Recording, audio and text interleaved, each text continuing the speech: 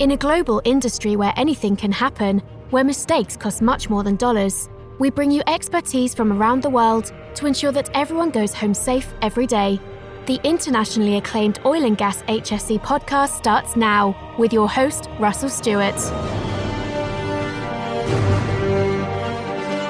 Hey everybody, thanks for tuning in to another episode of the OGGN HSE podcast, sponsored by KnowledgeVine. KnowledgeVine is the leader in human and performance improvement training and technologies, and you can learn more about these technologies at knowledgevine.com. KnowledgeVine is committed to reducing the frequency and severity of workplace errors by helping organizations leverage technology to easily create a sustainable safety culture. KnowledgeVine is the evolution of human performance.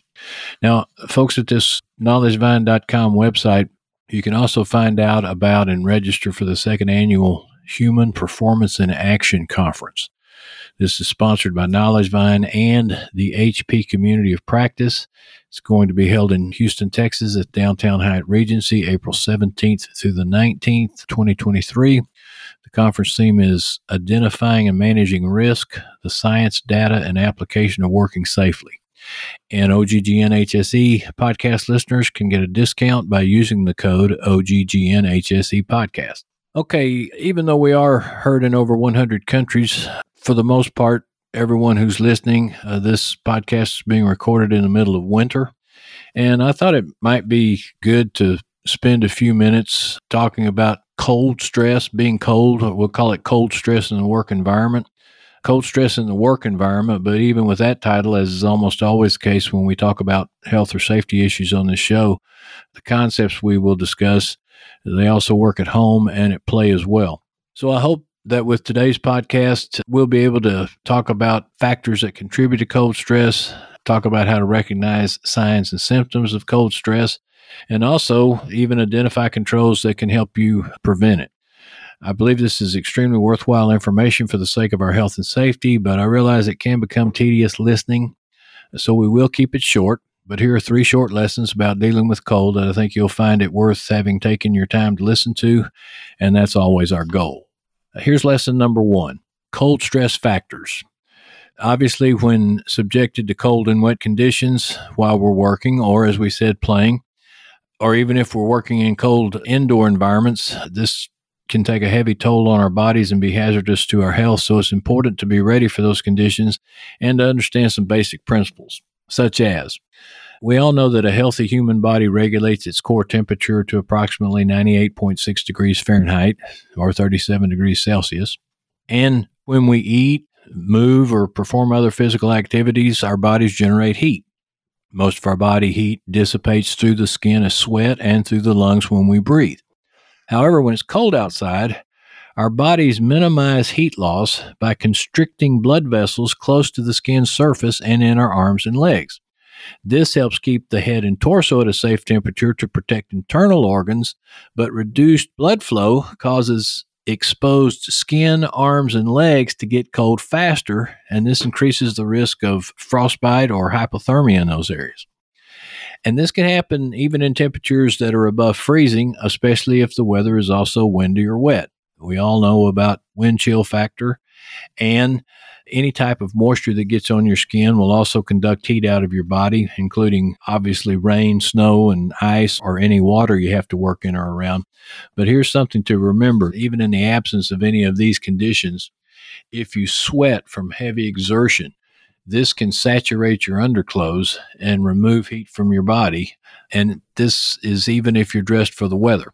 Another factor to consider is if you get an illness like common cold or flu, for example, we all know your body's immune system will often create extra heat to help fight that illness, and we call it fever. However, fever, while it has a positive effect, it also makes it hard for the body to maintain its temperature if it's out in cold conditions.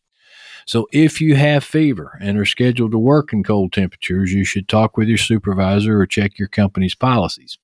If you have fever, you should do that whether you're working in cold or not. But you may be told to stay home until your illness is passed, or you might be assigned duties where you're not exposed to the cold. Other ongoing medical conditions that can reduce your body circulation and blood flow to your extremities include diabetes, heart disease, vascular disease, or thyroid problems. If you have a medical condition that can affect your ability to stay warm, you should consult your doctor before working in a cold environment. Lesson number 2, let's talk about cold stress illnesses and symptoms. Frostnip or frostbite is the most common cold stress if body parts are left exposed to cold temperatures long enough to freeze the skin.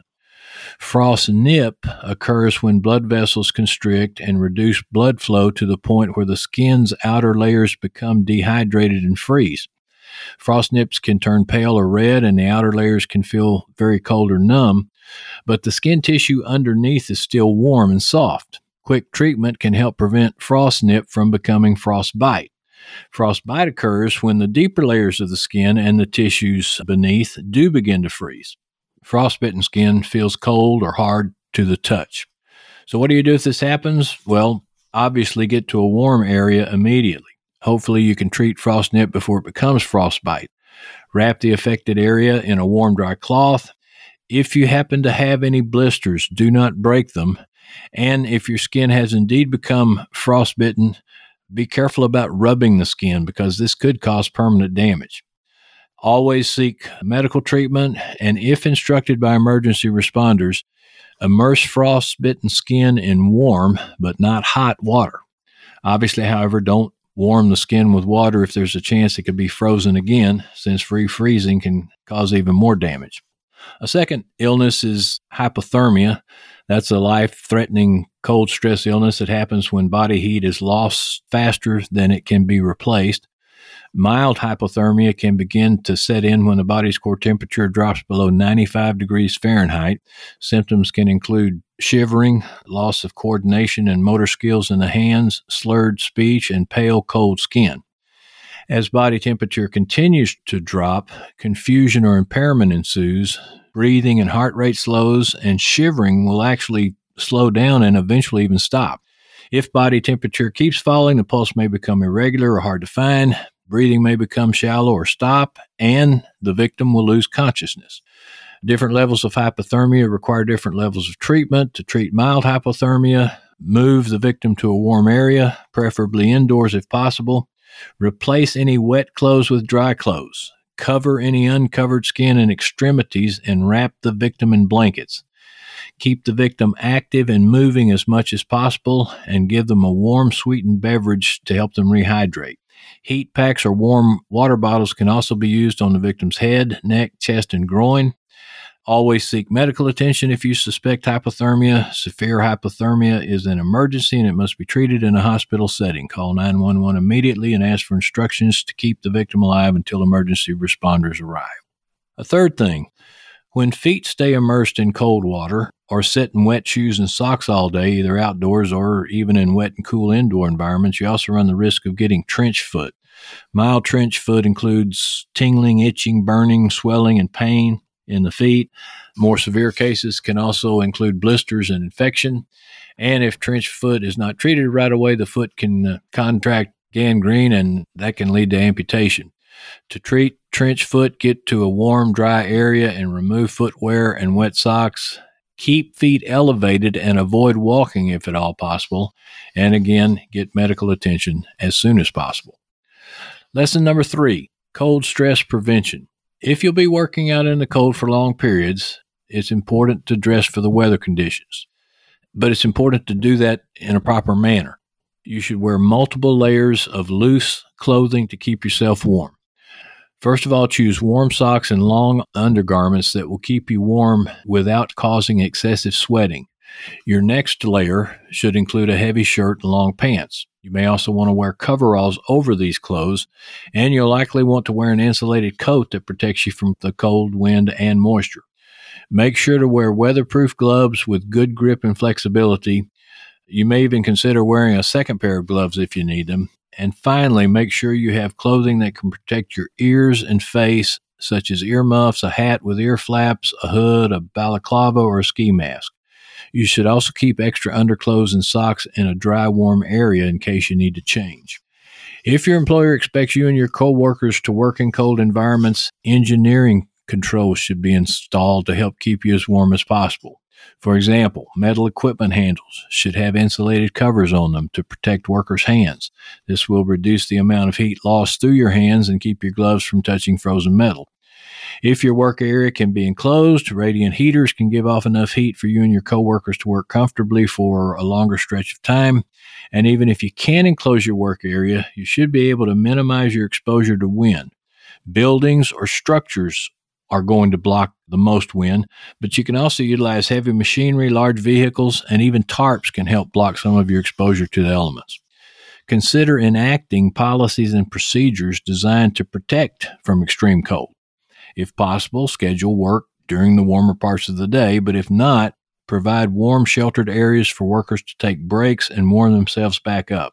Some companies also use the buddy system to create groups of 2 or more employees to watch each other for signs of cold stress.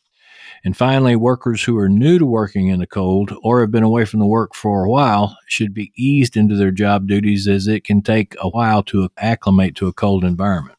Even with the right clothing and work practices, there are other things you should do to keep yourself warm and safe. First, make sure you get plenty of rest before and after work. If you're going to be working in cold temperatures for long periods, you should eat healthy, high-calorie, and high-carbohydrate foods such as pasta. This will give your body more energy to generate heat. Drink warm, sweetened drinks while you work and during your breaks. Stay as active as you can while you're working and keep moving to generate heat as well. And some of you won't like this, but it is best to avoid alcohol, nicotine, and other drugs, including limiting your caffeine intake if you're working out in the cold. If you take prescription medication, be aware of its side effects and ask your doctor if your prescriptions could affect your body's ability to retain heat. And finally, keep an eye on yourself and your coworkers while you're working and look out for symptoms of cold stress. If you have any questions or need additional controls to protect yourself and your coworkers from extreme cold, you should talk to your supervisor. All right. Well, as I said, that was short. Again, thank you for listening. Hopefully you've learned or been reminded of how to identify factors that contribute to cold stress, recognize its signs and symptoms, as we said in the beginning, and maybe thought about some ways that you can identify controls to help protect you and prevent cold stress.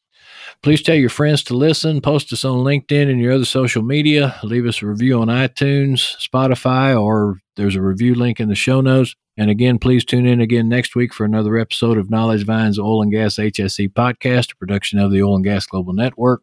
Knowledge Vine is your dependable partner for full-service human performance and safety consulting. Knowledge Vine, error reduction that works. Discover more about Knowledge Vine by finding in the show notes our website link and other contact information, including the conference discount code, or simply reach out to me on LinkedIn, and we'll see you next time. Tune in next week for another engaging episode of the Oil and Gas HSE podcast, a production of the Oil and Gas Global Network. Learn more at oggn.com.